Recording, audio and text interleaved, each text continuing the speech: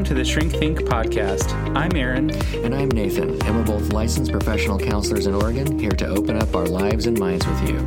We are your companion on the journey to grow your healthcare practice, yourself, and your relationships. To get you started, we've got a free email course on our website, shrinkthinkpodcast.com/course, with practical steps on overcoming your fear and anxiety. Thank you for joining us on the Shrink Think podcast.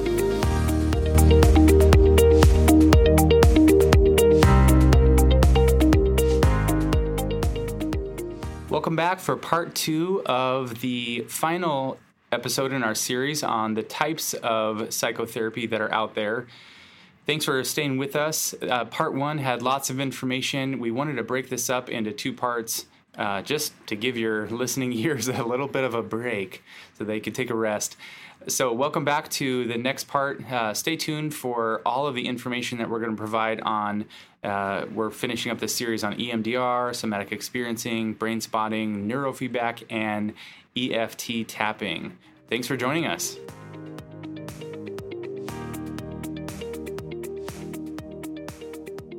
In this way, to circle back, this is kind of, as therapists, what we're talking about when we talk about interventions and theories, because we're talking about you with depression, then we realize your head's not really connected to your body with this. I mean, you're kind of like disconnecting all the time. And then we start going through our mind, like, what kind of intervention would help this so we can get back on track? And that's kind of what an EMDR thing is. And for those of you who are like, okay, EMDR is not for me, I don't want to like curl over to the fetal position. That doesn't happen all the time. It can. Another example would be, I remember one lady, she was referred to me because of just a single traumatic event. And when we're kind of differentiating when we talk about trauma between like a single event and then something that has happened multiple times. Like if you grew up in an abusive environment, I mean, like every day was normal for you, that was abusive. We treat that a little bit differently with EMDR. But with a single incident, this lady was in a hotel room, woke up, and somebody was there that she didn't know, and she thought that this person was going to kill her. And so she freaked out and was like, having panic attacks ever since. It makes a lot of sense. As we were processing through it, that moment, as we were going through that memory, the moment where she saw the guy, I had her pay attention to like, what are your thoughts and what are your feelings that are happening when that's going on? She busted out saying, oh no, I'm going to die, or he's going to kill me, something like that. And then when we turned off the EMDR, she was like, yeah, that's where, I'm terrified. He was going to kill me. I said, okay, let's go back in to that moment with that conscious awareness. It's no longer just something that happened to you and you're reacting to it. Now it's in your conscious awareness. And then when she did that, she was like, wait a minute. No, he's not. He just wants my money. He's just getting stuff from my purse. He never killed me. He never, as soon as I saw him, he ran away. Like he clearly didn't want to be seen or known. And so all of a sudden that new awareness, like the pain and the fear from that moment was released, and a new awareness of what was really happening. You can kind of see a little bit of the narrative therapy in that's beginning to happen. The story changed from he was going to kill me to, no, he just wanted my money. And all of a sudden that was a lot safer. It's like as soon as that understanding happened, she was like, oh, it's not so scary at all anymore. Yeah, therein lies the part of the idea of processing, right? Because she was there, she had the experience, her mind was absolutely stuck on the terror of that one scenario. And after what EMDR did when you were working with her, provided her mind the ability to access the surrounding data because it distracted her from that terror for a second. And when her mind got hold of that, she was like, oh, here's the greater context. And she processed it. And it would kind of relieved it. Exactly. Yeah. And I share that in terms of processing because, we say like, well, what does that even mean to process something? I think it's, when somebody's experiencing something that is just so painful, heavy, intense, whatever it is, you can explain to them that information. You can say that like, oh, this is the truth of the situation. And they'll be like, I know that, but I still feel this way. That therein lies the problem that EMDR tries to and effectively fixes, is it helps you to experience that, release that feeling so that you can shift over into that true factual information and actually experience it. So that one part, I guess, that's the great part of EMDR. The part where it's kind of contraindicated, in other words, don't do it. Unless you really have specialized training in the sense that you know what you're doing with it for years, that kind of thing. There's one place for sure is people that struggle with dissociating, like tuning out. People that have multiple personalities. You don't just do EMDR with that situation. And the reason why is because what that kind of indicates. In your example, Aaron, you've got this single event thing that's going on, and then she can process that and realize like, oh, this is why I'm terrified.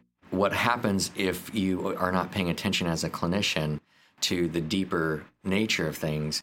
That could be like 2,000 things that are terrifying, and all of a sudden you scratch the surface on one, which activates a trigger response to all of the 2,000.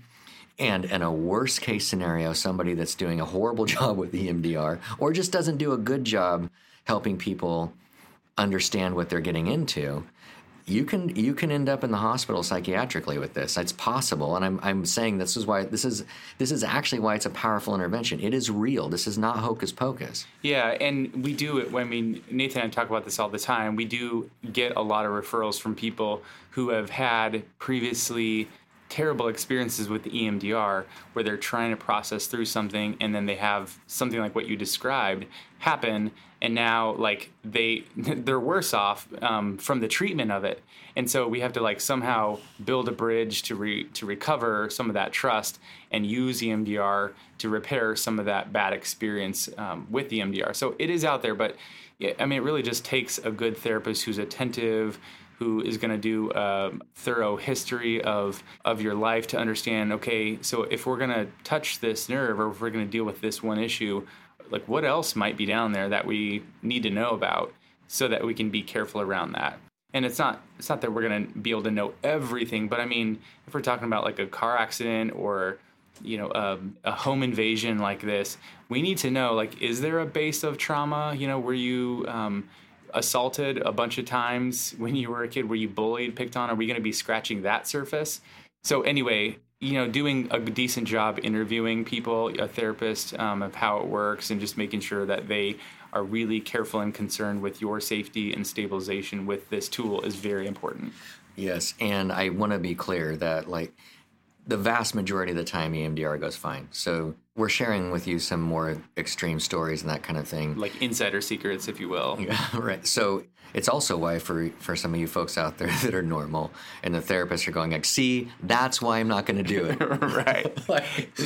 Yeah, but the truth is like, well, I mean, for you therapists, you're just following your intuition a lot and the good intake that you've done, right? You know your person, you know how that's going. And EMDR can help somebody move drastically and dramatically in an extremely short period of time. And the other thing I do, and I know that you do this as well, is it can be done more intermittently. You can do it this session, talk about stuff for like 2 months, and then go, let's get back to that EMDR. It doesn't have to be necessarily every single session. It just speeds some processes up.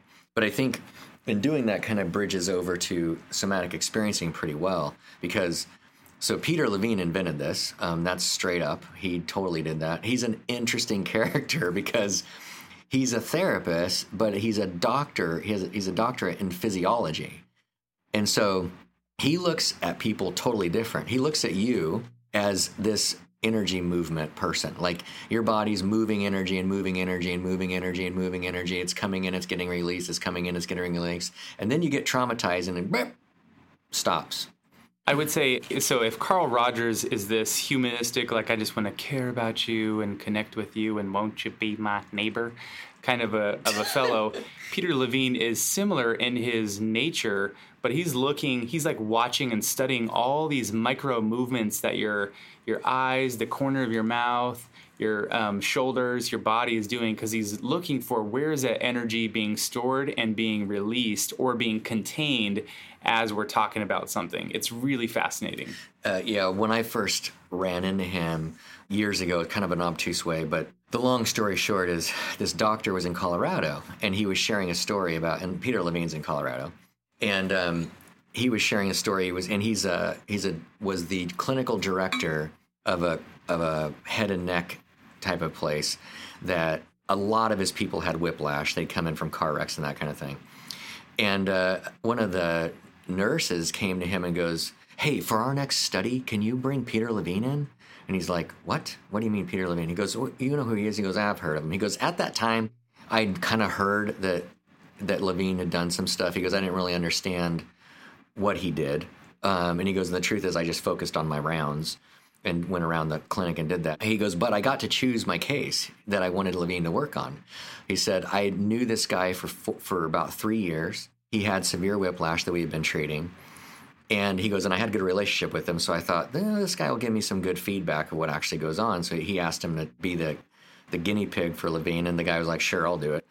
So the guy shows up to go do that, and all these nurses and doctors are standing around, and this one doctor that's reporting this is just said, I just kept doing my rounds. I kept walking. He goes, every time I walk by, Levine's walking around this guy like he's doing circles, like he's circling his prey, and he's poking him, like poke, poke, poke, here, there, that kind of thing. And he goes, and then I hear like people going, ooh, oh, like, and he's like, I can't wait to talk to this patient. So, the patient comes back in, like whenever he did, and he's like, so how did it go? What's going on? And the patient goes, I actually think I'm fine. He goes, what do you mean you're fine? He goes, yeah, I think I'm done. I don't need to do this anymore. He goes, wait. We had all these things that we're going to be doing treatment-wise. What do you mean you're done? And the guy's like, I mean, watch this. And he started moving all over the place in ways that he shouldn't be able to move. And he's like, what is going on? Because he knew medically that was not possible. And all of a sudden, in like an hour, this guy's fine. And so this doctor then goes to Levine. And shortening the story, he said, what you don't know about me is, he goes, I have a glass eye. And I have a pronounced tic, because he's on a podcast and he was talking about it. He goes, you can't see that. He goes, because I got in a car wreck when I was 5 years old. So he goes, he meets with Levine. Levine does the whole circle in his prey thing. He's walking around me, looking at stuff.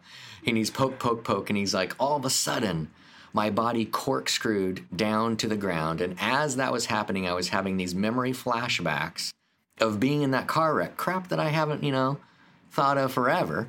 And I'm convulsing on the floor, and he goes, don't get me wrong, I probably could have stopped it if I wanted it, but I intuitively knew that I just needed to go with it.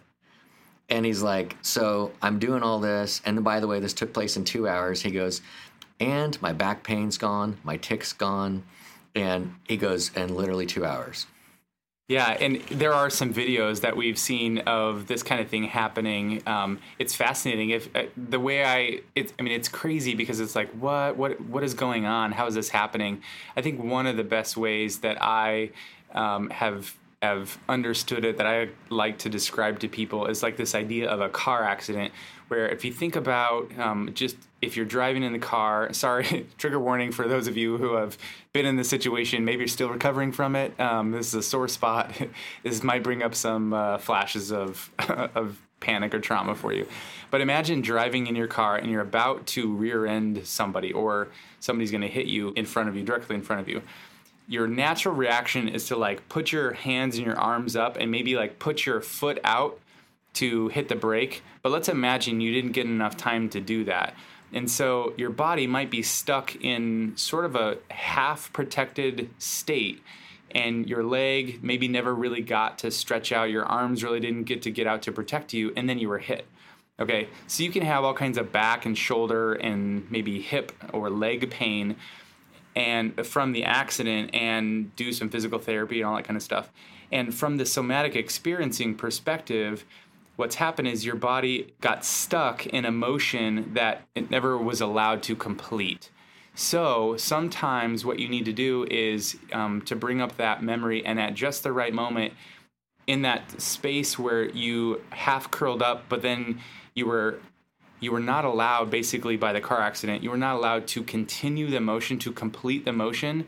In that space, you complete the motion. Your body releases, you can stretch your arms out, your legs out, and then all of a sudden it's like your body says, oh, that's what I've been trying to do this whole time.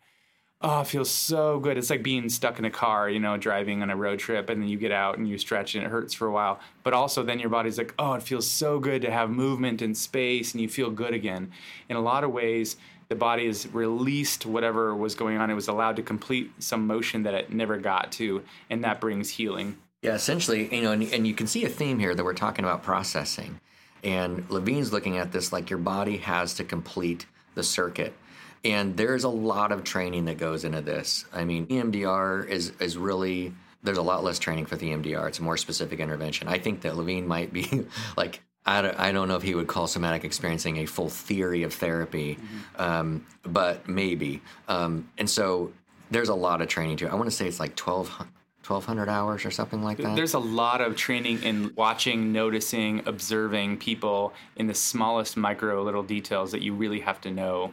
Yeah, and so this is not something that when you're looking for somebody that does this, you want somebody that they are trained in this. There's certain things that have to be looked at, but I can tell you, if you do things that are repetitive or that are like back stuff, if you have any at all pain that's related to some kind of accident, like meaning like a traumatic thing that you really don't understand, and it's not really healing well, honestly, somatic experiencing could be your thing.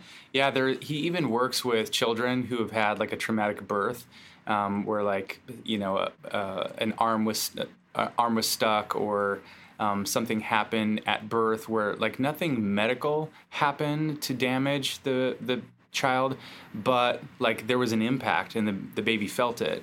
And maybe since that moment, maybe they experienced a sense of just physical pain or how would you say it? Like a physiological, like, I don't know, this just feels really bad. They have no words to it. Their body just is experiencing the trauma, and it just needs to be released. Because when you're a baby, you have no consciousness. You have no awareness, self-awareness of what's happening. Your body just experiences it, holds on to it, and then is traumatized. So something like somatic experiencing can be really helpful in releasing that. Yeah, maybe to use an example of that, but to put more of a finer point on it. If you were born and they took a rope and tied it around your body and had your knee up to your stomach, and you just left that rope, and you had one leg, and you just left that your knee tied to your stomach for like 2 years, why the crap would you do that, right? But anyways, you would not know how to move that leg. You would not know how. When your body went to try to do that, when it normally would try to do that to figure itself out, that would not be accessible. So there would be a cutoff essentially with that. But you would have never thought that. An accident didn't really happen. Somebody else did that to you in my horrible example. If you're listening at home, please do not do that to anybody. But the idea is your mind needs to be able to connect in a certain way. And what you're seeing is, as I mentioned in the beginning, this idea of understanding the neuroscience behind this. These interventions kind of all overlap and connect that way. One pitch for Levine, by the way, he writes a book called Waking the Tiger. And that's probably the only book, besides maybe the epiphanies or the realizations you might get reading The Body Keeps the Score. But Waking the Tiger is probably the only book that you on your own could go get and process, actually work on your own a little bit to process some trauma. And he does a pretty good job in the book helping you to correlate when to go get a therapist type of thing. If you try that and you're like, yeah, okay. And so, but we need to move on. The next one we're up on our awesomeness here is Brainspotting, which is very similar actually to EMDR. The difference with Brainspotting, and it's kind of, to be honest, it's kind of more simple. Brainspotting is focusing on a field of vision. So what the therapist will do is they will be watching you essentially when you're talking about stuff, and what they're watching, generally speaking, is your eyes. So when you start to think or talk about, like, not maybe talk about, but to consider a problem in your life, something that's and not only that, but something that's hard, something that's emotional, they will watch where your eyes go, and then they will essentially ask you to hold that focus. They'll just ask you to hold it. Don't move your eyes. Keep them right there. Look at my finger because whatever. And that's only to focus where they saw your eyes focusing when you were thinking that thought. And the idea is behind it, I believe, as far as I understand, is you are expressing all the emotion and connection and process that's occurring in that field of your brain, because your eyes kind of in your brain, they crisscross. Your left eye moves, the connection moves across to the right and then back down. To the right side of your right hemisphere of your brain. Right. Yeah. And your right eye moves across to the left hemisphere of your brain, and they kind of connect in the back of your brain. So there's all this stuff that your eyes are connected to in your brain that kind of help, because your eyes kind of download data during the day, like they just do that, which is why you have sometimes some weird dreams of like door handles because maybe you couldn't open it that well. I don't know. Anyway, it's just something that comes back to you in the middle of the night while you're dreaming. In the same way, the field of vision is, okay, focus right here, and all of this stuff can kind of come out, and it's generally pretty shocking to folks. But when you're processing that, it's like, well, like we've been talking about, it's done. I mean, there's only so much you can process. You're talking about history. It had a starting point and an ending point. And it's not happening now. That's why you're sitting in an office somewhere. It's not happening now. So the idea is just to kind of express that the same way that you'd push toothpaste out of a tube. There's only so much in it. One kind of maybe a common example I would give is I remember walking somewhere. I don't remember where I was. Just was on a walk somewhere, and I smelled a smell that was when I was growing up. We lived next door to some, I don't remember where they were from, some Asian neighbors, and their cooking reminded, like they were always cooking stuff. It smelled really good, and I would play with the neighbor kids. And so that smell of that Asian food specifically was connected for me with that whole environment, those people. So I remember being on this walk, several years ago, and smelled the same kind of a smell. And all of a sudden, it's like I was taken back to being a kid, going out. And I remember asking, like, can you come out and play? Kind of a thing. It's like that, where when you crisscross certain things, just the right time, the right space. And with Brainspotting, we're talking about looking at a certain, in a certain field of vision or a certain spot. When that crisscrosses with those memories, all of a sudden it can be released and you experience it instantly, just like a smell can bring back all these memories. Yeah, and Brainspotting works a bit more directly with the internal family systems model also, as far as like the whole parts, the idea of parts and that kind of thing, because the overlap of that is like, oh, that same field of vision will be connected also to a part. And so you can speak more to that. It can be actually really cool. But time frame wise, we probably should move on to neurofeedback. Neurofeedback, whoo boy, that one's also super cool. Essentially, what happens with what's called the granddaddy of neurofeedback, because you can, and I say it like this because neurofeedback has become it's popular, and some of you might be going, what are you talking about? I've never heard of this. I mean, I may have heard of it, but I don't know anybody who's done it. Well, part of the problem is that there's not a lot of clinicians that do it. But in order to expedite the process of treatment for that, there's been, rather than having the granddaddy like this full-on machine, you sit with the doctor, they've got all these connections they've put on your head, quite frankly. So just like in the movies or whatever, like, let's connect you to this machine and then we'll like transport you somewhere, or transport all of your brain contents into my brain, kind of a thing. Yes, that is what it looks like. It does look like that.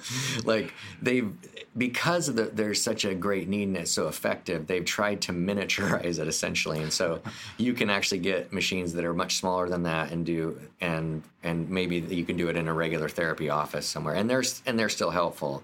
I have talked to neurofeedback folks, and they will argue about what's more helpful between those two things. But suffice it to say, just picture what happens is that there's you as the consumer sit down, you've got all these things now on your head, and like you see this kind of a game on a screen, and there's like 7 or 8 boats, and the boats are just there, and the person comes in and goes, I would like you to focus on the red boat and make the red boat win. And you're like, okay. Wait, how much am I paying you for this? Right. And so you focus really hard and you get the red boat to win. Well, what's happening really, and that's just the interface, what's actually happening is all of those different boats are actually brain waves. So all those different waves, the other person has assessed things and has seen that you have this brainwave that's not really working like it should be working in these different situations. And so we are going to help you make it work right by getting you to focus your own brainwaves. It's pretty freaking brilliant, actually. And I mean, I want to tell a brief story about how, like, when I heard about it, I was like, what? And I started looking around for people who did that to refer to and that kind of thing. I actually looked into getting trained. That's a whole other thing. But what I learned is there's this person in New York somewhere over in New England. Anyway, long story short, the diagnosis of this lady was that she had 7 different personalities, multiple personalities. She had severe major depression, so she only left her house to go to her therapist's office, and then she would get groceries on her way home in that moment, like 1 time a week. And then they were trying to move it to twice a week or something like that. Just to get her out of the house. Right. But she wouldn't do it. And then cancel. Come out to my office. Oh, wait, never mind. Anyway, sorry. That's fine. And then cancel. That would be the worst case if you weren't there at that time. Anyway, so shortening this up, they do neurofeedback on her. And this is what happens, okay? So... And I'm going to go into a little more of the treatment amount of times, that they've learned about neurofeedback, of how often to do it. But she essentially, over the course of neurofeedback, which is actually pretty short, we're talking probably 6 months ish or less ish, and her that personality issue kind of dies down, meaning, like, I know that she probably still struggled with it somewhat. Depression is gone. She enters into nursing school and graduates at the top of her class as a nurse over in New England. And that was after about 6 months. It's like, what? So then, imagine we're all hearing this as therapists, like, this is probably 2008 that I was hearing this case study, which was, I'm sure, older than that. This is what happens, by the way, as a therapist. You hear this stuff, you're like, I want to do that.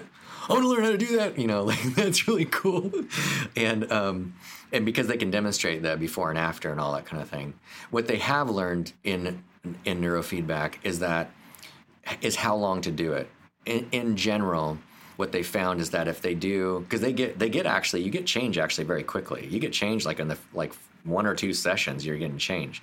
The problem is the change does not, quote unquote, stick unless you reinforce it for about, at least I think it was 40 times. And there's some times where with some issues they can get you out of there in 25 times. But I say that because they're not necessarily just trying to get your money. And I don't know to what extent insurance pays for it. There just is a certain amount of times that they know, like, if we stop early, you will go right back to what you were doing in 2 months or in whatever. Yeah, if you think about it from like a patterned behavior standpoint, and by the way, I think this is different with kids than it is with adults. With kids, it's probably a lot fewer because you don't have as much pattern reinforcement with it. But if it's a behavior pattern, you've thought this way, felt this way, behaved this way over and over and over and over and over. If you're trying to change that, it's going to take a lot of reinforcement to change that. You can't just do it a couple times and be like, oh, this is my new habit. Right, you have to reinforce that. So I think that's what you're saying. Can you tell us briefly what issues neurofeedback can treat? And then let's move over lastly to EFT. Yeah, a neurofeedback person would probably tell you most issues when it comes to mental health, so anxiety. And I would say with trauma, that's a bit different. It's more because it's more focused on how your brainwaves are supposed to be. So they don't really look at you in the context of necessarily as a diagnosis of like anxiety disorder or whatever it happens to be. They understand that, but they'll go like, well, let's just see what your brain's doing. And then they try to like analyze what's happening. And so the other thing that this is honestly a problem. It's really frustrating, and it's just true that they need you off medication in order to see how your brain is malfunctioning with the brainwaves. Naturally, organically. Right. So the unfortunate reality of that is for those of you out there that have got like some really significant stuff that you're trying to manage, and you have to be all the way off that, that's not... that could be like putting your life on hold for several months and just to wean off of the medication because that has been helping you function. Yeah, and it just stinks. So I had a person that I was going to refer that had some significant disorders that were hallucinating and they were seeing things. And I talked to this neurofeedback person. She goes, "Yeah, we can work with that. That's not out of the realm." Because we were talking about different kind of flashes of anxiety and torment that this person would have. She was like, "Yeah, we can work with that." She said, "But she's going to have to get off her antipsychotics." And I was like, "Okay, Not going to happen. I don't know that's going to happen, actually." So that is a big downside, and probably why sometimes people like go, "Never mind, I'm not going to do that." I know it also works with ADHD, people that have struggled with that.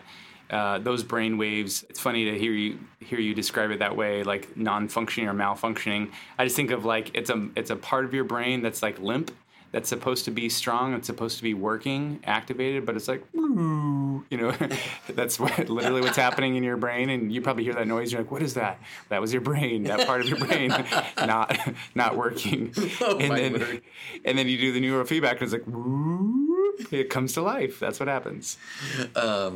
Yeah, I didn't know either that Aaron's brain made those sounds. The more you know. Yeah, so that's just interesting. But closing up here, we're going to talk about emotionally focused tapping. So EFT. Now, if you go on to the web, what you'll find is that there is a PDF, I believe, still out there somewhere, like just sitting there, that's a 45-page long document that kind of goes into all these different ways that you can do EFT. So what it essentially is, remember back, and again, this is why these are all similar, the nervous system, your parasympathetic nervous system and your sympathetic nervous system, all that stuff, your gas and your brake. Your sympathetic nervous system is your gas. It's like your acceleration towards something or away from something. And your parasympathetic is your brake, like, "Nope, not going to do it. We're stopping right now."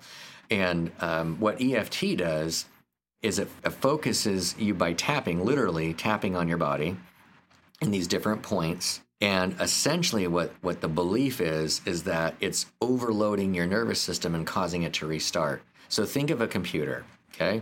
Your computer, and we've all had this happen. Or your cell phone, like that too, right? Yeah, like, well, when it's smartphone now. Yeah, and when they basically just stop. You're hitting it, you're banging on the thing, you're pushing buttons, nothing's happening, and you're like, load the page. Just do it. So you basically, for computer, Control-Alt-Delete, or you just restart the thing.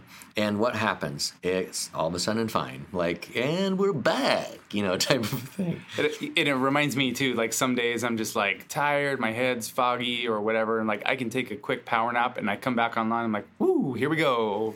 We're back. So it is a certain order. You start with your wrists and then you move up what I call circling the eyes. So you go, you tap on your temples and you're tapping like, I will show people when they're with me. It's hard to do that over audio because it's like changes your volume. You can just turn it up or turn it down and be like, "Well, you're tapping hard. Turn it down, brother."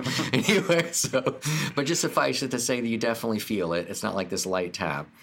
And you go to your temples and you go above your eyebrows, then below your eye sockets, then below your nose, then below your lower lip, and then down you find your collarbone and you slide your hands down a little bit to the soft spot right below your collarbone and you tap there. What I have people do is notice when it feels weird.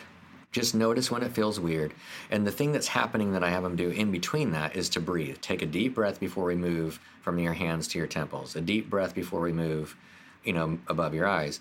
And what it's doing is it's restarting your nervous system. But the other thing is it's getting you focused out of whatever else was going on and helping you to breathe. Because your heart actually sends 4 times the amount of signals to your brain than your brain does to your heart.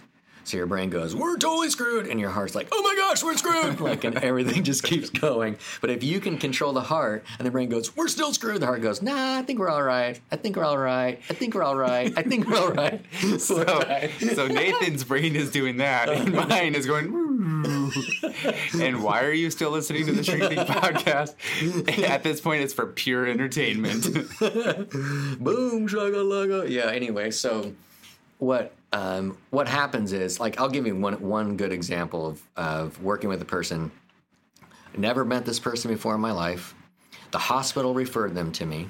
They came right out of a traumatic situation, had gone to a battered women's shelter. The hospital was like, no, well, I think you can do this over there. She comes in to see me. She's had basically a horrible experience in the last probably few years of her life. And she's sitting on the edge of my couch. I mean, like, ready to run. Like, she doesn't want to be there. She doesn't know totally why she's there. And she's probably thinking to herself, this was a bad move. Because battered woman shelter, I'm a guy. So there's a good chance that some dude was not nice to her. And now she's in the room by herself with a dude. Like, and I get aware of these things, and we have to take those into account all the time. In shorts and flip-flops, by the way. Yeah, maybe. Probably not flip-flops back then. Anyway, so I just say, hey, I can tell that you're really nervous. Before we start talking, let's just do something that's completely weird. It's going to seem totally weird. And just do what I do. And I start tapping on my wrist, tapping whatever. We go through this process. We do it twice. And she collapsed into the couch. And she goes, oh, my gosh. If I don't do anything else besides that, I'm going to do this for the rest of my life. Sold. Right. In general, the rule of thumb is that if you had a thought or whatever that made you nervous at about like an 8 or a 9, emotionally focused tapping could take you down to about a 4, 3 or a 4, to where like, so you'd move down. And obviously we're making those are subjective numbers, but that's kind of what people in generally feel. So it's kind of giving you more margin to function. It's not really healing the root issue or resolving some core trauma or experience you had. It's just giving you more margin to be able to function. But for those of you out there that have got some anxiety, I'll tell clients this, like that, where they get triggered by something and they're like, okay, I just need to get out of here. And if this happens to you at work and you're in an office, and I say that because you don't want to be viewed by things, you can go to the restroom and do this in the restroom. If you're working in a different place, it's just about being private, because you know and I know that you're going to look weird doing this. You're not going to want people looking at you doing this. Right, that's why we saved it for the very end of the podcast. You're like, oh, this is going good. Wow, that's a great information. Really smart. Oh, that's scientific. Wait, what is this crap here? Right. Tapping. So you want me to do a little tap, do you? And notice, too, I said a 45-page document. There are other places to tap, man. There's a lot of other things associated with that. There's a whole... I have just narrowed it down to where, like, that's kind of what I focus on. They have one more that's a popular one that I generally don't do, but do sometimes. They call it the bra strap tap. You essentially give yourself a hug, and you're tapping on the sides of your body around your rib cage. So with that, Jiminy, I mean, we have done a lot of these just now. Yeah, thank you for hanging in there. I know this is probably a lot of information. Maybe you consumed it all at once, but really it's the kind of thing that maybe you listen to, and it's good to have it in the back of your mind. It's good to have filed away so that at some point, maybe it's right now, maybe it's not. Maybe it's in 6 months, or maybe it's down the line a couple years from now. You can always return to this podcast, or you can grab this information that you listen to and find what it is that you need in order to give you the help that you're looking for. There's a lot of great things out there, a lot of great tools and approaches, and if you know what to look for, and you know what's going to work best for you, and you have an idea of the tools that might be effective for you, you can get help much more easily, and that's what we want. We want to provide tools and resources that will make things easier for you. Yeah, really appreciate your attention on this, and hopefully this was really helpful to everybody that was listening. Have a great day.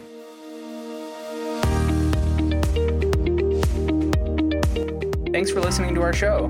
Don't forget to head over to Apple Podcasts, Spotify, Stitcher, or wherever you get your podcasts to leave us a review and subscribe to our podcast so you never miss an episode.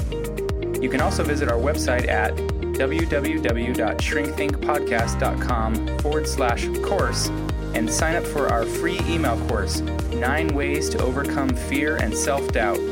And you'll get 9 weeks worth of customized, practical strategies you can use to get past the fear that's holding you back in your life.